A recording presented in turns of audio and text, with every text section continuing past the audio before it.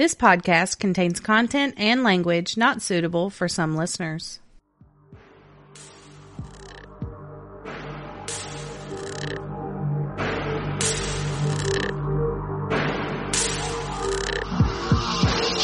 Welcome to Oddities and Curiosities, a podcast about murder, the paranormal, and other oddities sure to pique your curiosity.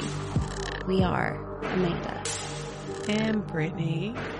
Hey. Changing it up a little bit. Oh, you poor baby. You had to, well, all the like hello, hey words have an H in it, and I can't say my H's. But it's so cute, though. Yeah, so last week I was all nasally and congested. This week she's got her sexy, raspy voice going on. Hey, Gunther, be a good little boy. Bring me whiskey. I got half a voice, and it squeaks a little bit, so I apologize. Oh, thank y'all for all the good get well wishes. I can't even talk. Thank you for all the get well wishes. That was super sweet. We are feeling better. We're just suffering the aftermath of the bullshit. This is just leftovers. It's fine. When you put a D at the end of fine, you're not fine. Everything's fine. My voice is like the leftovers in the back of the fridge right now. It's cool. Aww. Not like, my leftovers. Like, everything else is better except for my voice, really. I think it's cute. Okay. Well, we're going to go with it then. As long as you can make it through your case, we're good. I got it. I got this. I mean, we do have a little something to wet our whistles. Indeed. For episode 39, poisoning. Bum, bum, bum. Okay. So, yeah. Poisoning. Mm-hmm. And it's hump day. It is hump day. Yeah. And I was responsible for this week's hump day treat. Yes. And I have a backstory of the hump day treat. Oh, yeah. Yeah, you got to give the backstory. I'm going to give you guys a little bit of insight into the planning of a hump day treat. Mm-hmm. So, the beginning of the week, I thought to myself, okay, the topic is poisoning. And bartenders, you know, a lot of times they're like, pick your poison, you know, on the old movies and stuff. Yes. And I was like, okay, so I got to make a cocktail, right? Absolutely. So... From the Murder and Mixology, or Mixology and Murder. Mixology and Murder, yeah. That cocktail book that I got for Christmas. Yeah. So I'm like thumbing through, yada, yada, yada. I found one called Deadly Dose was the name of the cocktail. Yeah. And I started reading, and I realized that it directly relates to Amanda's case. Hell yeah. Didn't even plan it. Because this book has, like, what every cocktail is inspired by, the case that it's inspired by. Yeah. And this was inspired by her case. And I was like, well, of course, that's what we're going to have. Done. So, well, I started reading the ingredients. I'm going to read them to you now. Mm-hmm. Handful of ice cubes. 2 ounces of scotch, which made me pause for a moment because I don't drink scotch. 3/4 ounce of fresh lemon juice. 3/4 ounce of cherry honey syrup. Which made me pause again, because what the fuck? Yeah. A 1/2 ounce of cherry liqueur and a lemon peel for garnish. Ooh. And I was like, okay, that's easy enough. Mm-hmm. So the first thing I had trouble finding was cherry honey syrup. Yeah. Where do you get that? Yeah. If you know, tell me, because I really need to know this. So I was like, well, I'll just kind of make my own with grenadine and honey. Yeah, that's what we came up with. That was the plan. My idea was getting those flavored fruit sticks or fruit honey sticks. I was like, I can't find it. I had to veto that one. I was afraid of it. Yeah. It was scary. So then we started asking people, what type of scotch do you use when you're mixing a cocktail? Yeah, because we are completely clueless Y'all? on scotch. We were strongly advised not to make cocktails with scotch. But that's a horrible idea. Like, they were like, you're going to mix something with scotch other than ice? You don't do that. So one friend's comment, John, so he's telling me, you know, that I'm going to have to spend at least $30 on a bottle of scotch for it to be worth anything. And we try to go cheap, y'all. And here's his comment. If you find any bottles for less than that, your cocktail is going to taste like cherry flavored gasoline. And as soon as I read that, I was like, I'm out. Yep. So we'll still post a picture for you of the recipe just in case you want to try it. Sure. If you want to be brave. And if you are brave and you try it, then let us know. Take a picture of it and send it to us. Like, let us know what it tastes like. It's supposed to kind of resemble cherry cough syrup is what I'm guessing. Yeah, that's the gist. Yeah. But we're not brave. So you be brave for us. We'll post the recipe if you want to do it. After all that, I decided to go to my good old trusty favorite cherry flavored drink. And you guys can laugh at me all you want to, but I love the shit out of a cherry vodka sour. I think we talked about that in the last episode. Probably so. I think we did. And I've been made fun of so many times because apparently this is like, you know, a basic bitch drink. Something a 21-year-old drinks when she doesn't know what kind of alcohol she likes. And maybe that's how I tried it. I don't remember. It's been so long. It doesn't matter. You find a drink and you stick with it. I like it. Oh, yeah. Remember, it makes her happy and it makes her dance. Yes, I do. Yeah. So that's what we're drinking with Grey Goose vodka, left over from my birthday vodka from Amanda. I'm surprised that's still the same. Still have it. Yeah. Because I saved the good stuff. Yeah. And then grenadine and sour mix. So yes. That's our treat. And a handful of ice cubes. Yeah, we stuck with the ice cubes. Yeah. Does that count? And there's and cherry. Yeah, we're good. And there's no recipe. I just pour stuff until it's the color I want it to be.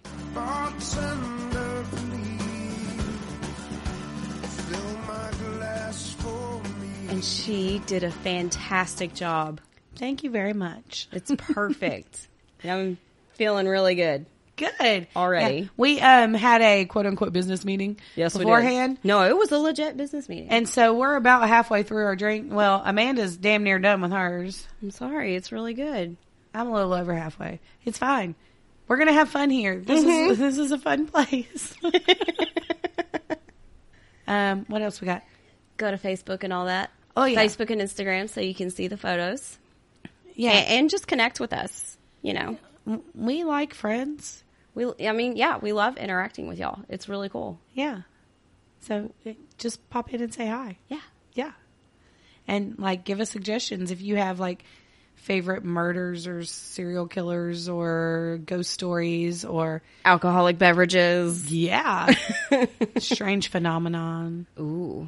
We like material. Give us some new material. Yeah. I mean, you may have to wait a few years to hear it. Because we got a pretty big ongoing list. We do have a good list going on, but, you know, if something catches our eye, we can always bump it up. We have the authority to do it. This is our podcast. It's our podcast. We make the rules. Yeah. I like that. That's why it's so frightening sometimes. A little bit, because it's all up to us. But the brainchild of Brittany and Amanda. Oh, that's scary. Mm-hmm. It's scary. But we're at episode 39. We're still going. We're almost 40. We're almost 40. Ooh, 40 is going to be good. 40, y'all just buckle the fuck up for 40. 40 is such a scary number. No, it's really not. It's really not. It's okay. Now, after 40, that's when it's like, what the fuck? Weird shit starts happening. Daily inching closer and closer and closer. I don't want to hear it. To the 40. I don't want to hear it. Well, you're like 28, so I don't know what you're talking about.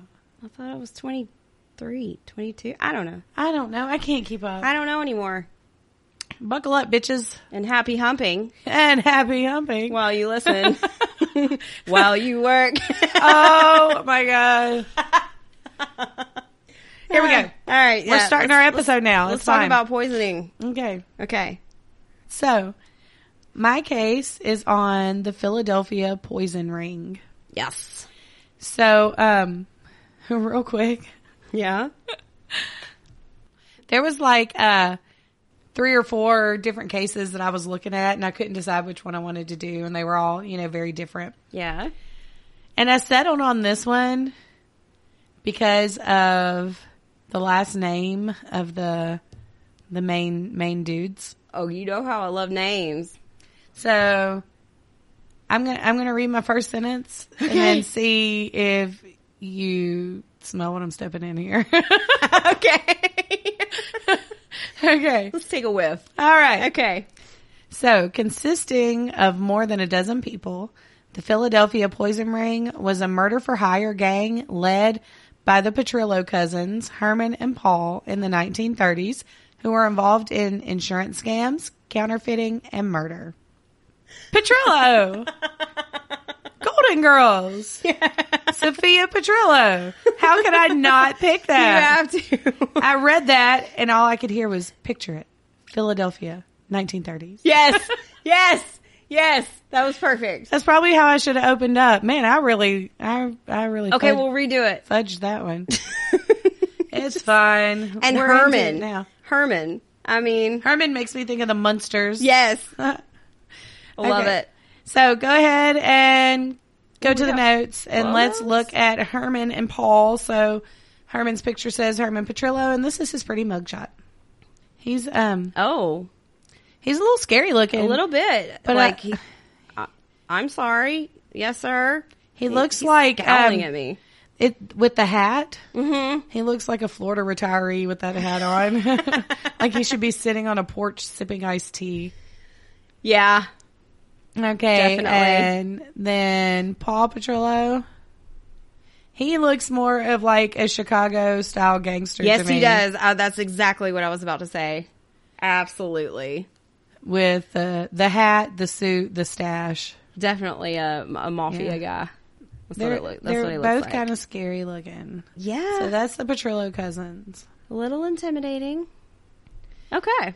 So, a little backstory of the time period here. Okay. Late 1930s America was still reeling from the stock market crash of 1929. Mm-hmm. When the nation suffered an average of 15% unemployment, Philadelphia itself reached a 25% rate in 1938. So, just for shits and gigs, go back to the notes. Okay. And I found a picture of a main street in Philadelphia in the 1930s. And you know how I love old buildings and old pictures? Oh. So, here we go. Oh, this is fabulous. Look how bustling this little street is. I love this so much. I love all the old cars and stuff, too. I love seeing old pictures like that. This is awesome. It's so fun. I want to go there. Like, I just want to hop in the photo. So, a little side note. Okay. Have you seen the photographer around here, around the Shreveport area, who merges new photography from today with old time period pictures? Like, have you seen those? I'm going to have to find that and share one of them so y'all can see what I'm talking about. It is amazing. Like, they'll take pictures of downtown Shreveport. From 1925 and kind of like overlay it or merge it somehow. I don't know how they do that. With a picture from today, like a current picture. And it is so cool. And they'll take like landmark businesses that have been here for 100 years and do that with. And it's so cool. That is really cool. I love that kind of stuff. Mm-hmm. That's awesome. Okay, so that was Philly. In West Philadelphia. I've got to go to work. I was about to start busting out with it too. So I'm filling my vodka already, so I apologize for all the side steps here. I got to get a shot glass. You really so we do. can stop eyeballing this. I don't hate it though. I was fixing to say I'm okay with this eyeball. It's working. I'm okay with that eyeball too. I'm sorry. Every time I laugh, I hear it. It makes me laugh more because it sounds ridiculous. Oh, no. Fuck. Okay. Okay, we can do this. Okay, it's fine. Third sentence. We're grown-ups. Are we, though? We can be grown-ups. Okay, fine. All right, so it was in this environment that the cousins found themselves with sinister intentions and willing conspirators. Yeah. The cousins were experienced in the world of elaborate crimes. Herman was involved in insurance fraud, dabbling in arson so people could collect payments on their property. Yeah. He changed paths when he encountered someone selling counterfeit money. Seeing how money was being made out of almost nothing, Herman began studying the necessary skills and became an expert himself. Yeah, because you could get away with it back then. Yeah. I mean, they didn't have that little strip in there. Can you really blame him? Not at all. At least he wasn't killing anybody by making them drink themselves to death so he can collect money on the insurance policy. You know. Yet. Oh. Let's continue, shall we? Paul had run a successful tailor shop until the Depression pushed him into shadier deals. He ended up selling cheap insurance to sick people and naming himself as the beneficiary. Oh, shit. Okay. Oh, these people. I mean, desperate times call for desperate measures, right? Right. I'm going to have to take some medicine. Yeah. Some Methadone. It's fine. There you go. There. Oh, shit. Okay. Yeah. I was going to kill it and then I stopped. Well, it's like as a kid trying to take that. Settling to the bottom. Mm-hmm. Trying to take that whole cup of medicine, you know, you just got to chug it. You're like, okay, I'm going to do it all in one. And then you get to the very end and you're like, I can't do it. Yeah. All right. So they decided to form a matrimonial agency. Ooh. They joined forces with Morris Bolber. That's bruh's name. Okay. Morris Bolber. To establish this agency with the purpose of helping widowed women remarry and get life insurance policies for their new husbands. Hey. So pop on over to the notes. Yes. And look at that picture of Morris Bolber. Okay, the name fits the face. Yeah, he looks like a Bolber. He does. Yeah. Oh, yeah. It's Bruh, not cute. I'm so sorry. It's not cute. Okay. I noticed that's a mugshot as well. Yeah. That's great. That's all I can find. Hey. It is what it is. They did it to themselves. A Russian Jewish immigrant to the United States, Bolber had a reputation as a dangerous criminal. While he may have been nicknamed Louis the Rabbi. What the? For who knows why. I was about to say, I need to know. Okay. I have no info. All right. Bolber was anything but holy, having taken a deep interest in the activities of the Petrillo cousins soon after crossing paths with them. Soon enough, Morris Bolber was a full-fledged member of the Petrillo cousins' informal gang. Nice. Yeah. What a happy little They're all friends. bunch. Yep. Unsurprisingly, the Petrillos were less interested in love and more in profit. Sure. Since the agency functioned as a conduit for collecting money from these policies, the Petrillo cousins and their gang had a special interest in making sure the clients' husbands came to tragic ends, often with the wives as willing accomplices. It's so fucked up. This whole thing is fucked, too. Okay. This allowed the Petrillos and conspirators to collect twice the policy's amount due to the double indemnity clause. Hey. Which we spoke about, 2 weeks ago? Yeah. Yeah. Yep. Sure did. I gave that little definition for y'all. Just to... Yeah. I did not refer back. Yeah. Go back to 37. Paul considered himself to be a practitioner of witchcraft and intended to use black magic to cause the husband's deaths. He would perform La Fattura, a form of magic that was believed in by many members of the South Philadelphia Italian community. When that didn't work, they decided to use arsenic instead. Sweet. Because some men just can't hold their arsenic. He had it coming. He had it coming. Oh, new homework. Watch Chicago. Ooh, I yes. love Chicago. Okay. New homework. Yes. Everybody go watch Chicago. Mm-hmm. That's the shit right there. That and is if the you shit. Don't sing the whole time, what are you even doing with your life? Yeah. Do the sing-along version if you need to. Put on the closed captions. I mean. Yes. Get it. Do it. Do it. That's what I'm going to do Sunday. I think. Watch Chicago. And clean my house. And all that jazz. Love that movie. Oh, it's so good. I went and saw the Chicago play. They did it at Shreveport Little Theater. Yeah, they did. I forgot and I went about and watched that. Oh. And we all dressed up. Was it good? Oh, shit. Was it good? Did they do a good job? And yeah. I kind of sang under my breath while I was on Well, how there, could... too. I mean, come on now. How could you not? Maybe I need to be in the theater. You got the voice for it. No, I'm not going to the theater. No, we'd have to be in front of people. Are you kidding me? Somebody might look at me. Yeah. No. Y'all keep your fingers crossed for a live show future because I mean, can we do it with our backs to you? Oh, yeah, there we go. Can we do that? Yeah. Or like do it behind a shadow screen? Blindfolded. Y'all could see our silhouettes. Does that count? No? Yes? I don't know. Weigh in. We'll see. So, back to the story. Their new customer base was unhappily married or recently widowed women looking for love. In order to connect with their new target, the Petrillos hired women such as Maria Corina Favato, Oh. Josephine Sarita, Ooh. and Rose Corina Okay. to act as salespeople to these unsuspecting victims. I'm renaming her as Rose. Rose all day. Yeah. Trick. Yeah. Yeah, trick, yeah. I promise we're grown-ups. The play was simple. Offer powders, incantations, and love potions to women who desperately sought to adjust their love lives. With many of their customers being widowed, divorced, or women in unhappy marriages, the Petrillos' business soared.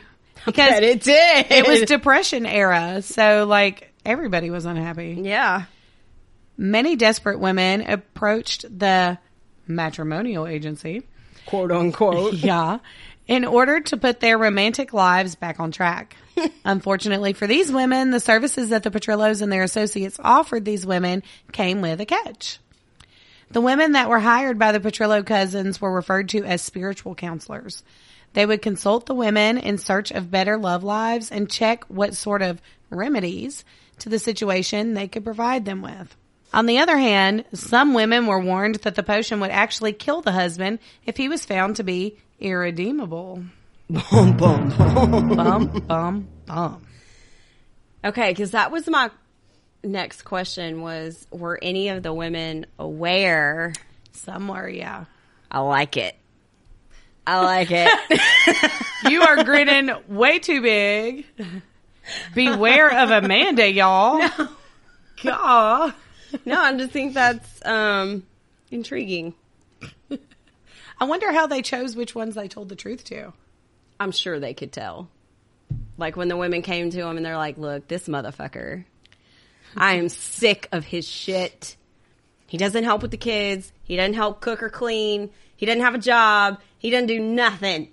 I'm doing everything. I just want him to go away. So they'd be like, well, Hold on. how bad do you want him to go away? And then, Because, see, I have this potion. do you want him to go away forever? Or do you just want to fix the problem? I mean, is he fully irredeemable? Mm-hmm. Mm-hmm. Intriguing. Mm-hmm.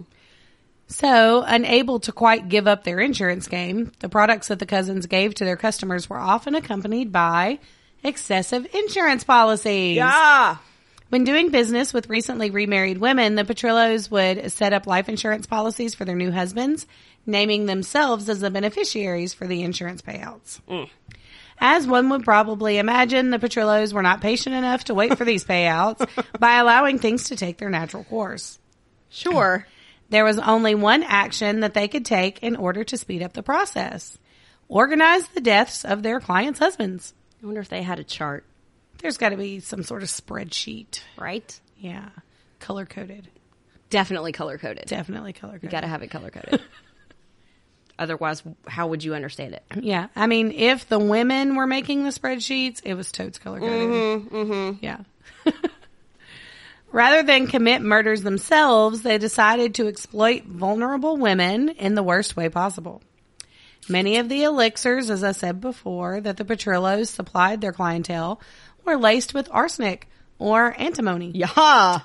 As soon as these liquids touched the lips of these women's husbands, their lives came to a swift and brutal end. Many of these deaths were written off as being accidental, and they might have gotten away with it too if it hadn't have been for those meddling kids. That's not what I wrote, but that's just what it says. Them damn kids. Yeah. So they may have gotten away with it, but the two couldn't limit themselves to killing just their client's husband. No, they got greedy, of course. Yeah. In 1938, Herman was having an affair with a woman named Stella Alfonsi and offered to pay an associate to murder her husband, Ferdinando. Ooh. So I have a picture of Stella. Okay. If you want to go to the notes. Yes. Stella looks a little worse for wear. It is her mugshot, though. Okay. Stella is sporting a very disheveled hairdo. Some 2000s eyebrows. Yes, early 2000s, pencil thin eyebrows. And about, I would say 2018 era Botox lips is what it looks like. She looks like she got popped in the damn mouth is what it is. That's kind of what I was thinking at first. She looks a little rough. She looks like she needs some sleep. And she may have got her ass beat before this picture was taken because she's looking a little crazy. She does. She looks a little disheveled. But, like, seriously, though, her lips look Botoxed. And I know they're not Botoxed. It was 1938. Okay, just from the look she's giving, I wouldn't fuck with this bitch. She kind of scurry. Yeah. Yeah. And I asked myself before I found the pictures, well, the picture of her, what woman is going to have an affair with Herman? Remember the picture of Herman? That's true. And then I saw that, and I was like maybe Paul. Okay. Maybe Paul. Shit checks out. But not Herman. Yeah. Shit checks out. Yeah. Okay. Okay, so that's Stella. Okay, girl. George Mayer's upholstery cleaning company was in financial trouble. I know it sounds like I'm jumping off point, but I'm not. Just okay. Hang with me. I was like, who the fuck is George? He was eventually directed to Herman Petrillo. Okay. Who offered him a cleanup job of a different kind. Meyer was told that if he were willing to organize the death of Ferdinando Alfonsi... Sounds like a Muppet character. It does. Okay. So, if he were willing to organize the death of Ferdinando Alfonsi, he would be given $500 with an additional $2,500 worth of counterfeit money. Okay. All right. Herman wanted George to hit Ferdinando with a car to make his death look like an accident. Okay. While Myers wasn't interested in the killing, he played along to see if he could get an advance of the money. Sure. Herman later simply poisoned Ferdinando with arsenic because Meyer was taking too long to act. Right. The reason Meyer hesitated for so long was that he was actually a police informant working with investigators to catch the Petrillo cousins on an unrelated counterfeiting charge. And that was just a bonus. Yeah. Holy shit. The plan was to steal or buy a car, take Alfonsi out to a dark country road, and hit him. Herman Petrillo preferred the idea of stealing a car rather than to buy one. Yeah. But detectives were hoping to convince Petrillo to give Meyer the money to buy a car for the murder, as it would give them the opportunity to arrest him on counterfeit charges. Yep. So they were hoping it didn't go that far. The play-along plan continued until Meyer, out of curiosity and concern, decided to visit the intended murder victim. Oh no. I have a feeling this is not going to end up well. And At the front door of the house where Alfonsi lived, Meyer learned from an old woman who had opened the door that Alfonsi was seriously ill. bet he was. After notifying detectives, he returned with them to the Alfonsi house. They found him, of course, to be bizarrely ill, suffering symptoms of bulging eyes, immobility, and unable to speak. I didn't know it did that. Apparently it does. Okay. At the next meeting with Herman Petrillo, after he handed over an envelope full of counterfeit bills, Meyer asked about the plan. Petrillo replied that there was no reason to worry about it anymore. It was being handled, apparently. Oh, God. Ferdinando Alfonsi died after being admitted to the hospital. The cause of death was heavy metal poisoning. Yeah. The autopsy revealed tremendous arsenic levels. God. Yeah. Whew. So the detectives assigned to the case were Michael Schwartz, Anthony Franchetti, and Samuel Riccardi. They instantly thought of the rumors about a highly organized arsenic killing spree surging through the city. Indeed, there were distinct patterns. The victims tended to be Italian immigrants, as Alfonsi was, and to have high levels of arsenic in their bloodstreams. Virtually all these victims had wives who took out life insurance policies through the Petrillo's agency. They left a freaking paper trail. Because they stole it. Now, most importantly, Each case involved a fresh life insurance policy with a double indemnity clause. Mm-hmm. And each cause of death was listed as some sort of violent accident. Well, yeah. That's the only way to get the good payout. Yeah. Herman Petrillo and Mrs. Alfonsi were both arrested. All right. Mrs. Alfonsi had purchased a sizable life insurance policy for her husband, who was an immigrant who could not read English and had been unaware of the policy in the first place. They weren't sure as to whether they could pin anything on Petrillo, as he had managed to avoid the law for years. Police were quickly surprised when Petrillo began to confess to a multitude of murders, claiming his cousin and another were the ringleaders. So, with pharmacists testifying that the Petrillos had approached them for various poisons, 16 people were eventually brought forward as part of the ring. 16 people? Yes. Okay. So I found 2 different little newspaper clippings. Yeah. Some of the names I don't recognize, like I didn't hear about them in part of the story. So I'm guessing some of them are wives or, the gang members that they didn't talk about. But if you look at the second from the right on the top row, okay, that's Mrs. Karina Favato. Ah. She was one of the spiritual counselors. Yeah, okay. And then, yeah, I'm looking at the there's names. Bottom left, Morris Bolger, or Bulber. Bulber. God. He's down there. But the other names I didn't recognize on this clipping. Okay. And this is from the Daily Republican in Monongahela, Pennsylvania. And then the other clipping has another picture of Miss Karina Favato and a Mrs. Millie Giacobbe? I don't know. Sure. What are words? I don't know. But yeah, I just saw this other picture and thought it was kind of cool too. I was just reading the headline. Hexing tales heard. As police prepare for early mass trials, 7 are widows of men who died. Mm-hmm. One woman claims she gave her husband only love potion. Stupid bitches. Number 9? Love potion number 9. Okay. Let's see. The leaders were ultimately convicted of 114 poison murders. Oh my God, they were busy. And were executed by electric chair in 1941. How much you want to bet it was named Old Sparky? Probably so. Mm-hmm. I'd put monies on that. Wow, 114. God.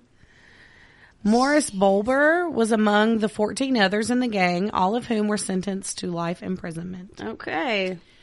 While some women were unaware of the ill fate that their husbands would meet, others knew full well what they had gotten themselves into.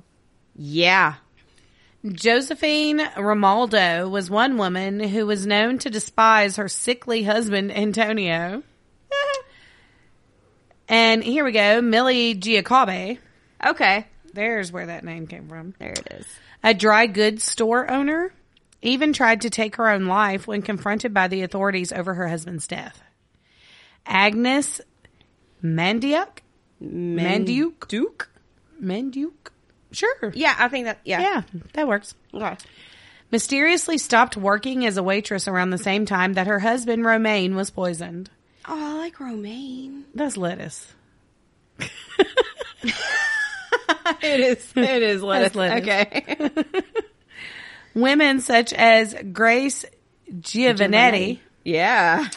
And the previously mentioned Josephine Romaldo were sentenced to death by electric chair for their part in their husbands' deaths. Women going to the electric chair. End. Fucking fantabulous. Thank you. I love it. I thought it was so quirky. I was like, it is. These folks are fucking crazy. Oh my God. Good job. Thank you, friend. So good. So good. So good. I'm going to remember that one. It was good. Mm-hmm. There wasn't like lengthy, detail-filled stuff that I could find. Yeah. But there was a lot of quirky little stories. It was perfect. Yeah.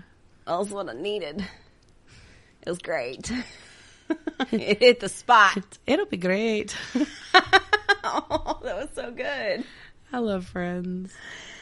So good. All right. I have a little backstory on mine too. Okay. Okay. So I chose mine. Like, I've heard this one before several times, of course. But this one hits a little close to home, kind of.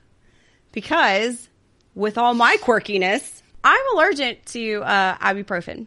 Mm-hmm. Like, it'll kill me if I take it. So, I can only take Tylenol. So, I did the Chicago Tylenol murders. Because why wouldn't you? Makes me a little scared. Just saying.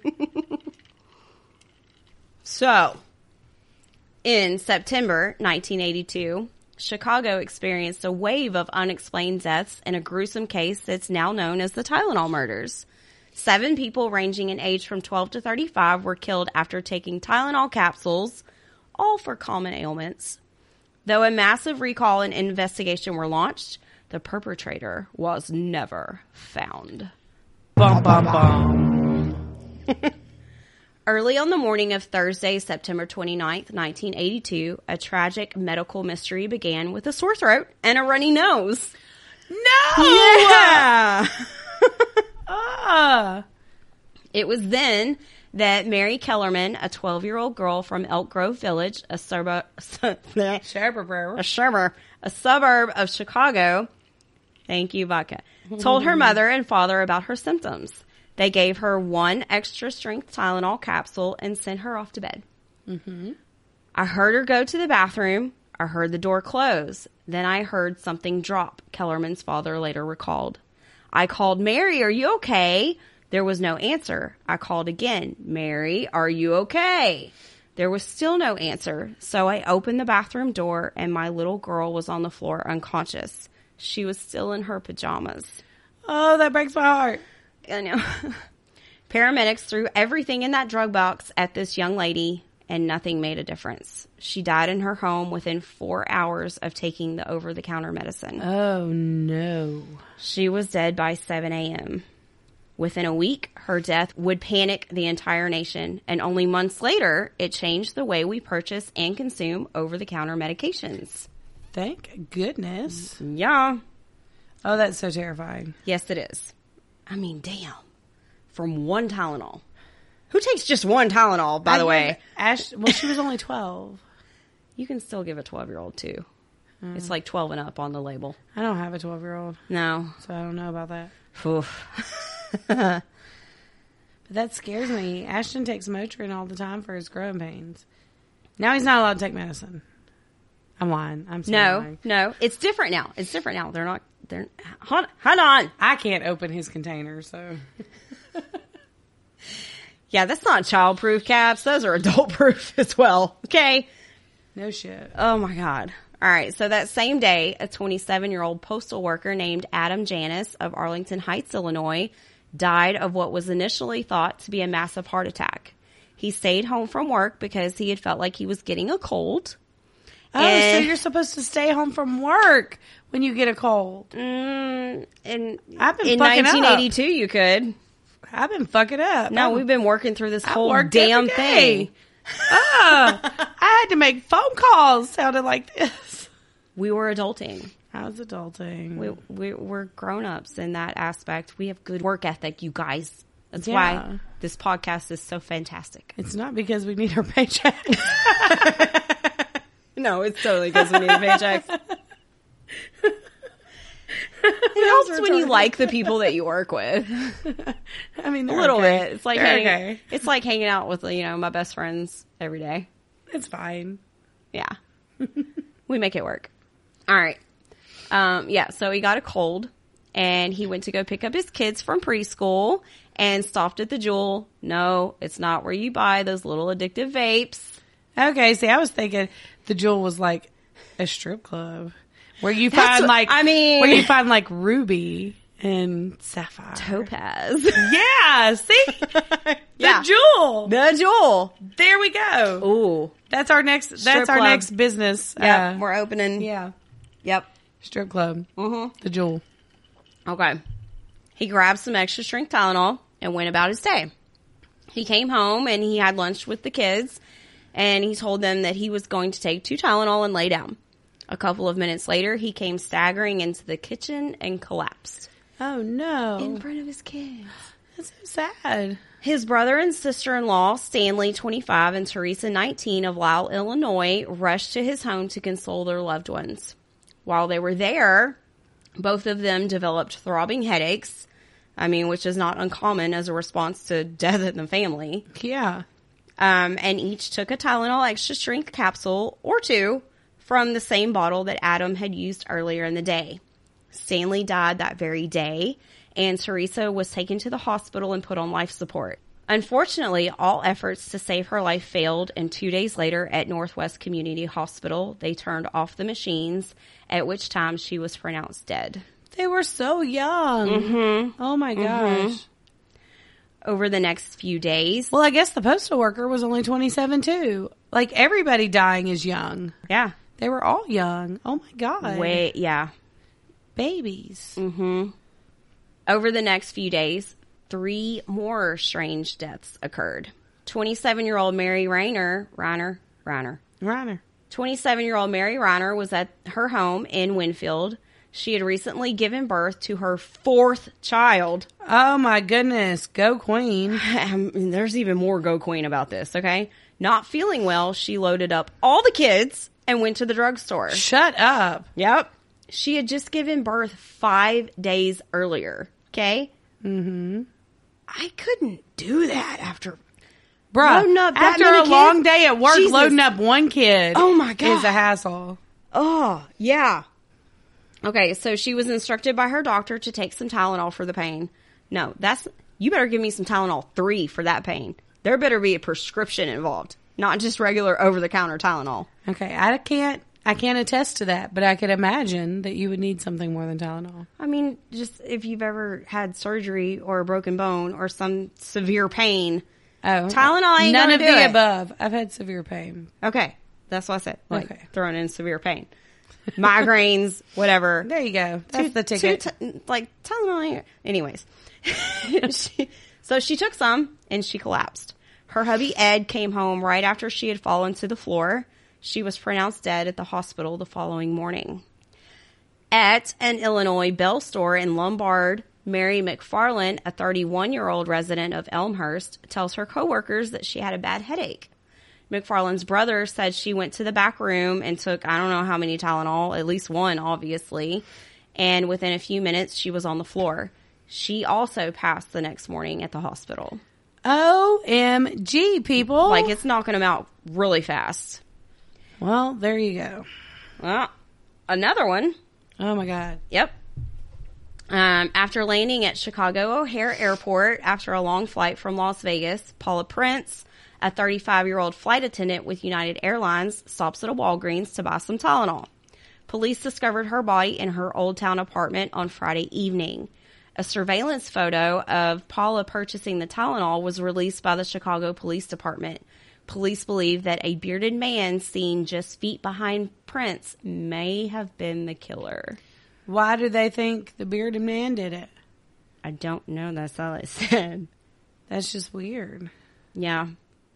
Like, I found a photo that had, it looked like her at a register, and it had an arrow pointing to something, but it looked like it was just pointing to her. So I didn't see what bearded man it was, so I didn't. Yeah. It was at this point in early October of 1982 that investigators made the connection between the deaths and Tylenol, the best-selling non-prescription pain reliever sold in the United States at that time. The gelatin-based capsules were especially popular because they were slick and easy to swallow. That's what she said. I know some stuff slick and easy to swallow. I swear I'm not a dude. That is such a dude thing to say. Such a dude comment. Sorry, Dad. Like, oh, your throat's sore? Let me fix that. Let me give you some Irish cream. I feel like that specific comment has been made to you before. It has. I'm like, really, bruh? Really? Not now. It's moments like this where I go, fuck. My dad listens to this sometimes. He knows. He's not stupid. We talk this way at work, too. I don't, to my dad. Yeah, but I tell him about our conversations. Oh, God, Amanda! Sorry, Daddy. Mommies and daddies don't say those kind of words. Mommies and daddies don't. Yeah, just like our parents only had sex to create us, right? Not even like that. My mom's like the Virgin fucking Mary. Miraculous conception. Yes. Okay. I am divine. You are divine, boo-boo. I wasn't laughing at that. It was just a cute comment.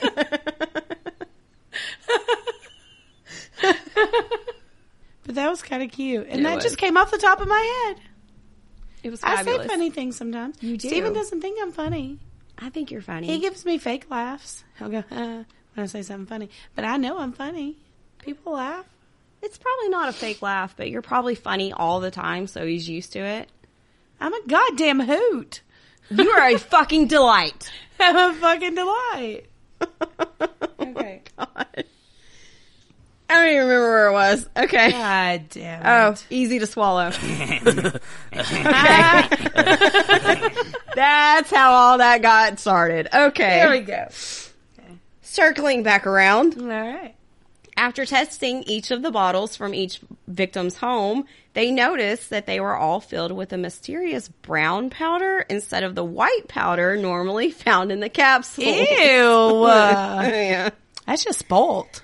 They also said, like, when they were warning people that if you look at the capsule, they weren't exactly matched up evenly. Mm. Like, the numbers and stuff weren't right where they're supposed to be. You could tell they was taken apart and put back together. Okay. Each victim swallowed a pill laced with... Fuck. Each victim This swallowed... ain't funny? This shit ain't funny? It said swallowed again, so I started having flashbacks. to our conversation like 5 seconds ago. Okay. Each victim swallowed a pill laced with a lethal dose of potassium cyanide. Yikes. Yeah. Let's go to the 1982 victims. I just said yikes. You did say yikes. I like oi better. Oi. Yeah. You say it really cute. Okay, so go to the first one that has like all the photos, like a bunch of different people. Oh, the sweet little girl. Yeah, there's Mary and Adam. They're all youngins. This is so sad. It really is. Mm-hmm. What, the oldest person was 35? 37? 35. That is so sad. Yeah. That's really young. Yep. So there they are. Paula Prince, I'm just going to say, hey girl, hey. I know. It looks like she's taking a glamour shot. I bet that was a 1980s glamour shot. She's got the hair. I bet if it showed her whole body, she would either have A feather boa. A pink feather boa, or B, a denim jacket with an American flag and rhinestones on it. Oh, but it's like pulled halfway down on her shoulders a little bit, yeah. Yes. Do you know? Okay. Yes. Side fucking note. So early 90s at the mall, at Pierre Bourget Mall, they still had glamour shots. Yes. or hot shots. Either Hot one. shots is what it was called. Yes. Hot shots. And they did like the glamour shot thing. Mm-hmm. I wanted to have some done so bad. I was probably like 10 years old and I wanted some fucking glamour shots so bad. And my mom was like, I am not doing that. Now, granted, we probably couldn't have afforded that, but still, like, I needed my hair teased and red lipstick on. I needed a glamour shot. I wanted it done so bad. My sister did it. Her glamour shot or hot shot is actually hanging in the hallway at my parents' house. Shut the fuck up. Take a picture of it. I will take a picture of it. Sissy, can I get your permission? Because it's a really good, she's got all of it. She's got all of it. Shut up. And in hindsight, I am extremely grateful that my mom did not let me do that bullshit. But every time we went in the mall and we would walk by there, it was like, fuck. I really wanted it so bad. I want a feather boa. I wanted the red lipstick and the teased hair and the feather boa. Yes. That's all I wanted. Mm-hmm. Yep. Maybe we should do that now. Let's take our own glamour shots. Let's do it. Y'all, challenge. Y'all post some glamour shots and we will. I challenge you. Show me yours, I'll show you mine. Yes, if any of you, I don't care if it's old or new, if any of you post a glamour shot, let's do it. We will make our own glamour shots. And then we can let people vote. We can let people vote. I'm going to do it big. I'm going early 1990s style with mine. How? Yeah. Fucking yeah, you have to. Party City, here I come. Oh. Yeah. Mm-hmm. Mm-hmm. All right. Challenge extended, I have people. a black feather boa upstairs, actually. Shut up. Yep. We're doing this. We can do some of the where you do them together and you're like back to back with your... Oh, that's what we'll do. We'll do them together. We can do them together. Y'all couldn't see me, but I totes just posed. She did, like, she stuck her boobs out and everything. Yeah. Shoulders back, baby. Yep. Gotta do it. Delina, we need you to be the photographer for our glamour shots. Yep. We're doing it. And we're going to pick, like, a cheesy background. Oh, we're going to do it anyway. That'd be funny as fuck. We're going to do it. We're going to do it. Anywho. Okay.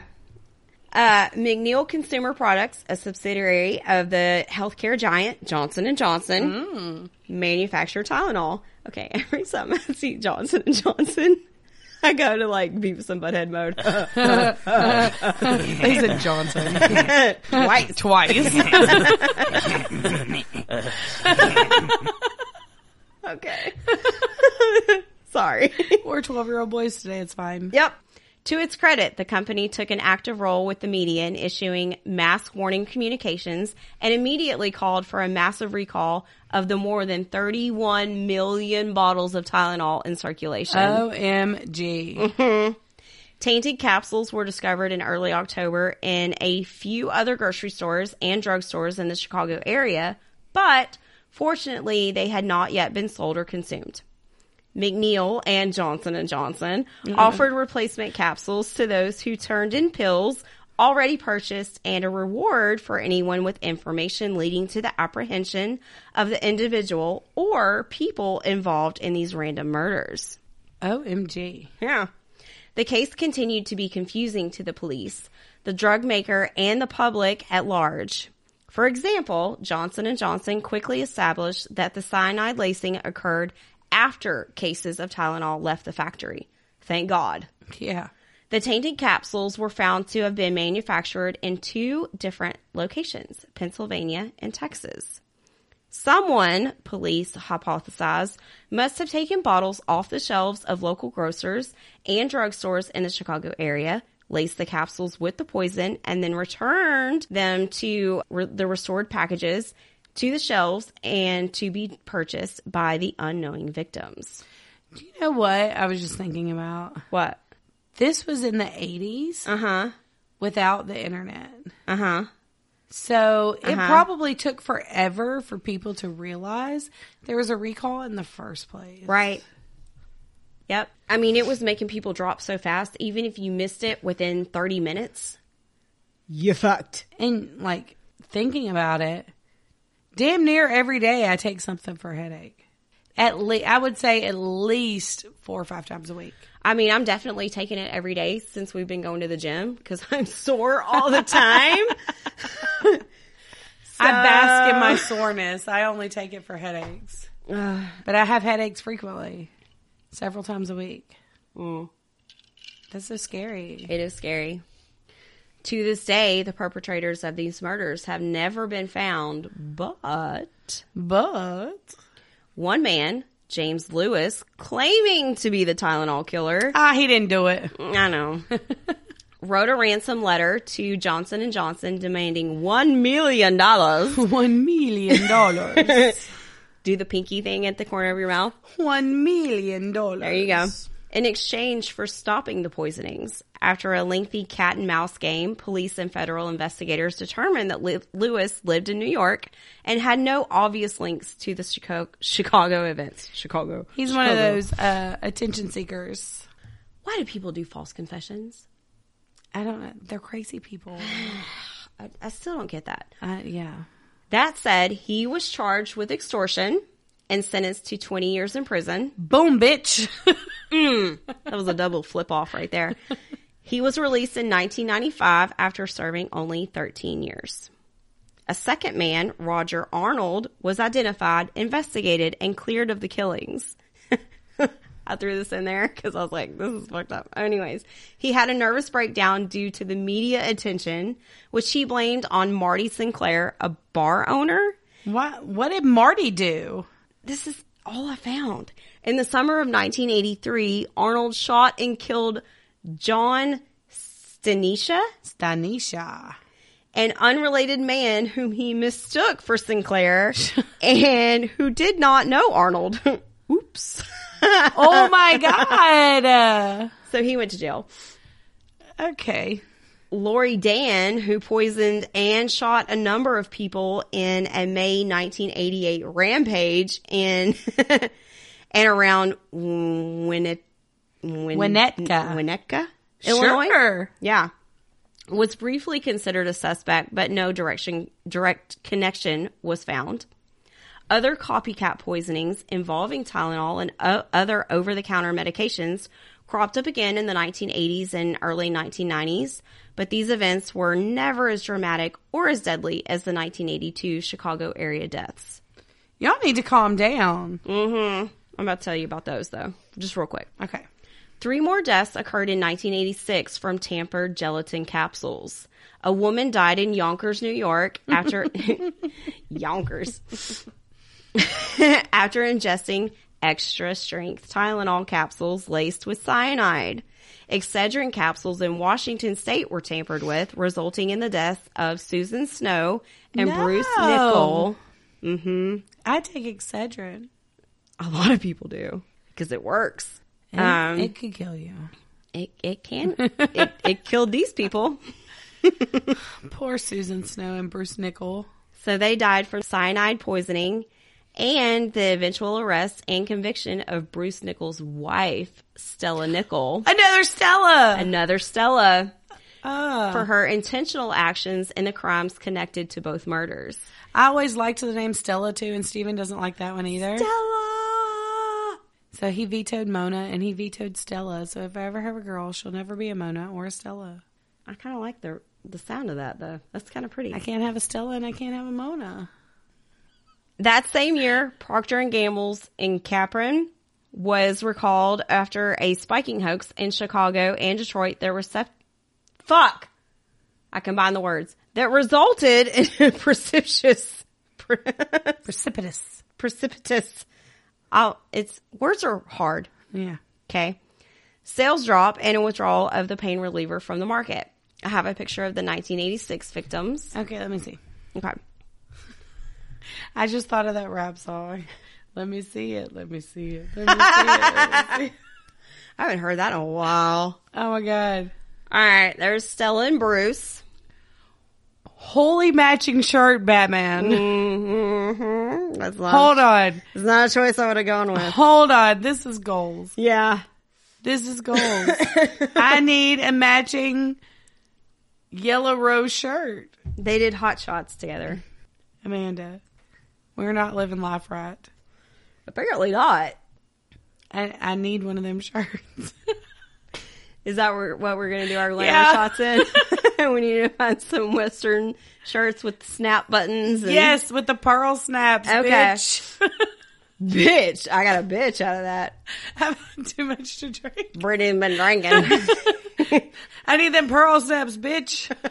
Come on. Okay. That's my Logansport coming out. I gotta have that pearl snap shirt. Gotta represent. So there's Susan Snow, and I added like a little yearbook thing, not pictured, Kenneth Berry's. That's fantastic. He's the next victim. That's fantastic. In 1986, a University of Texas student, Kenneth Berries, was found dead in his apartment after succumbing to cyanide poisoning. Tampered I thought it was a niacin, but it's anisin. Assassin capsules were determined to be the source of the cyanide found in his body. His death was ruled as a homicide on May 30th, 1986. On June 19th, the AP reported that the Travis County Medical Examiner ruled his death a likely suicide. What?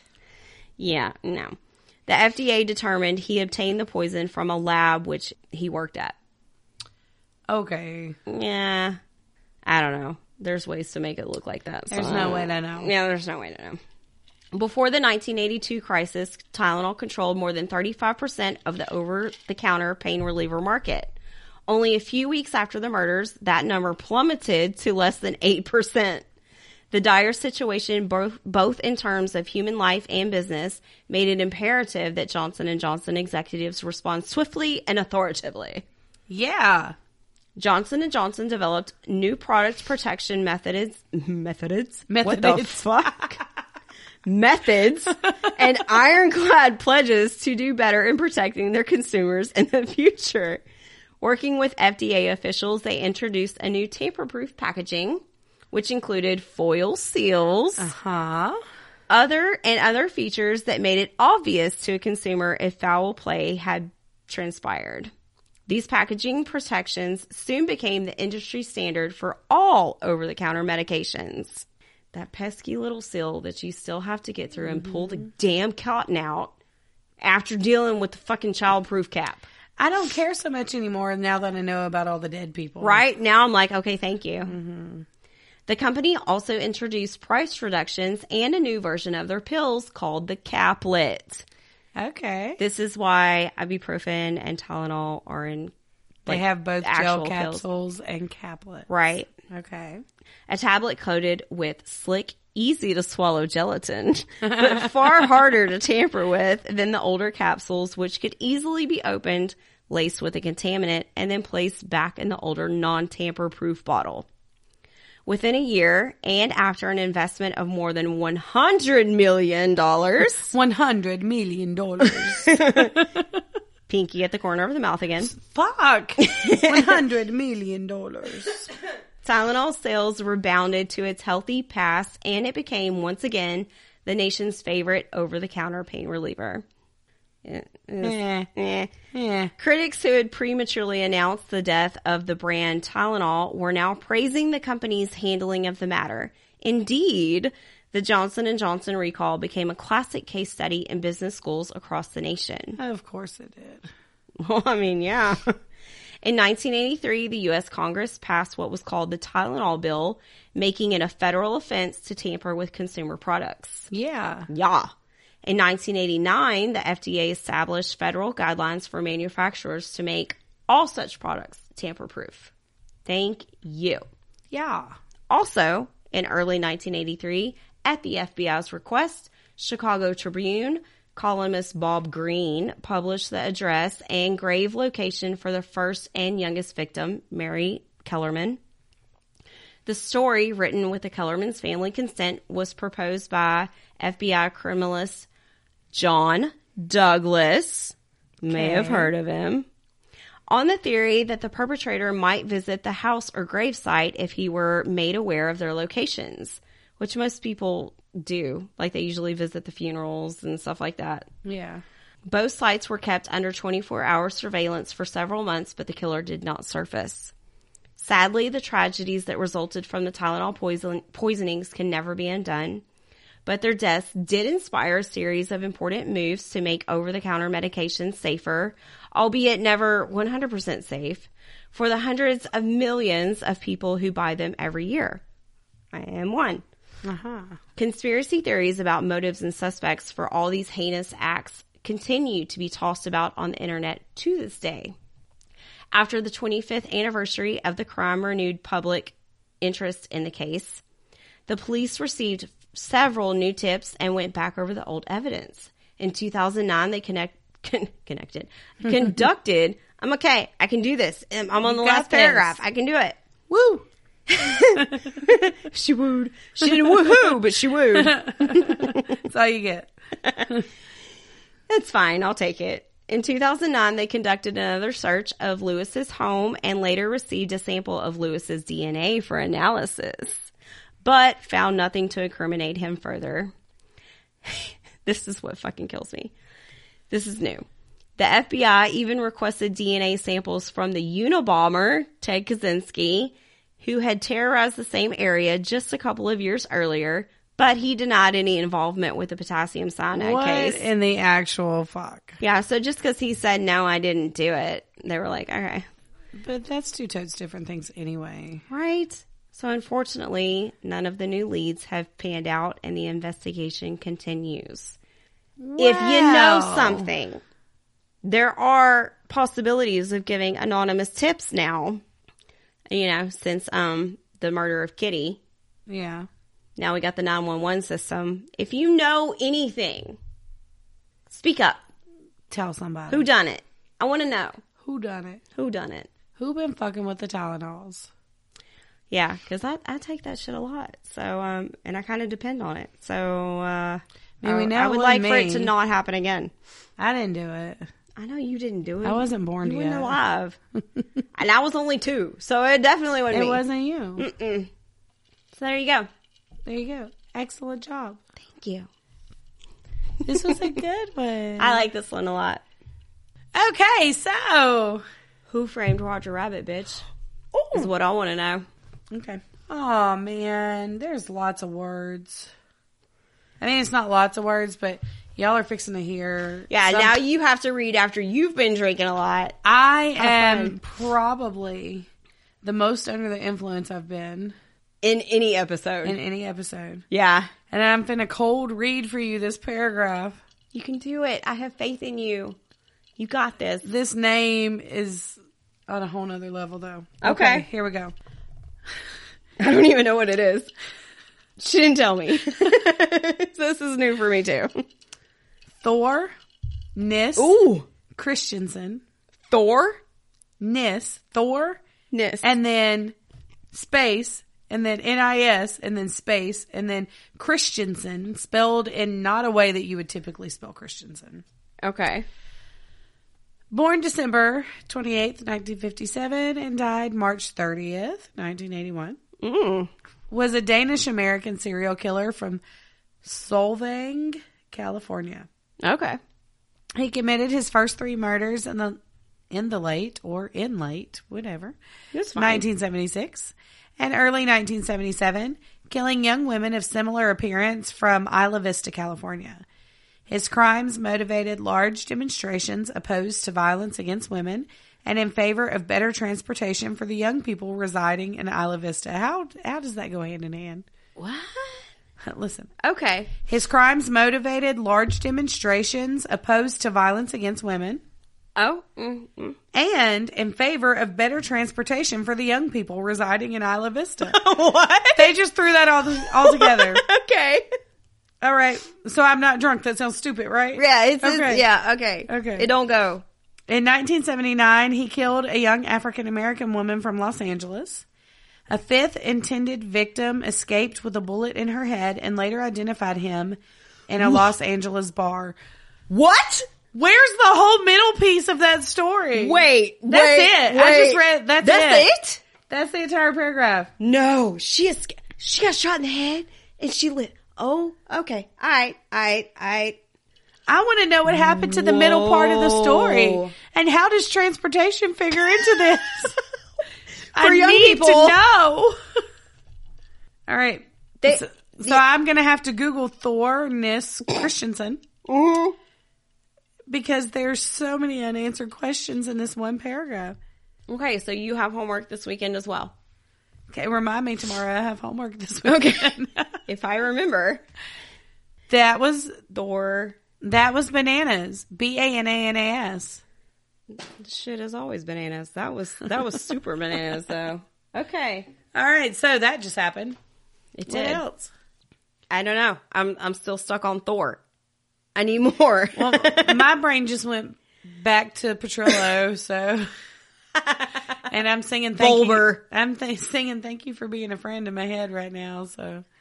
I think we're going to have to wrap this shit up. Yeah, I think we should. Because I'm going to be, like I'm saying, retarded shit. We're done. So. We're going to go. Are we going to go? Enjoy your week. Happy humping and all that. Happy humping. Hump safely.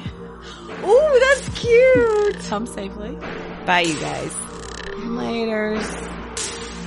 Thanks for hanging out with us. Don't forget to visit us on Facebook and Instagram for episode pics and announcements. Please rate and review on Apple, Spotify, and Facebook. We want to give a huge shout out to Stephen Goetsky for editing, Craig Weaver for music, and our very own Amanda Higgins for art. I'll talk at you next week.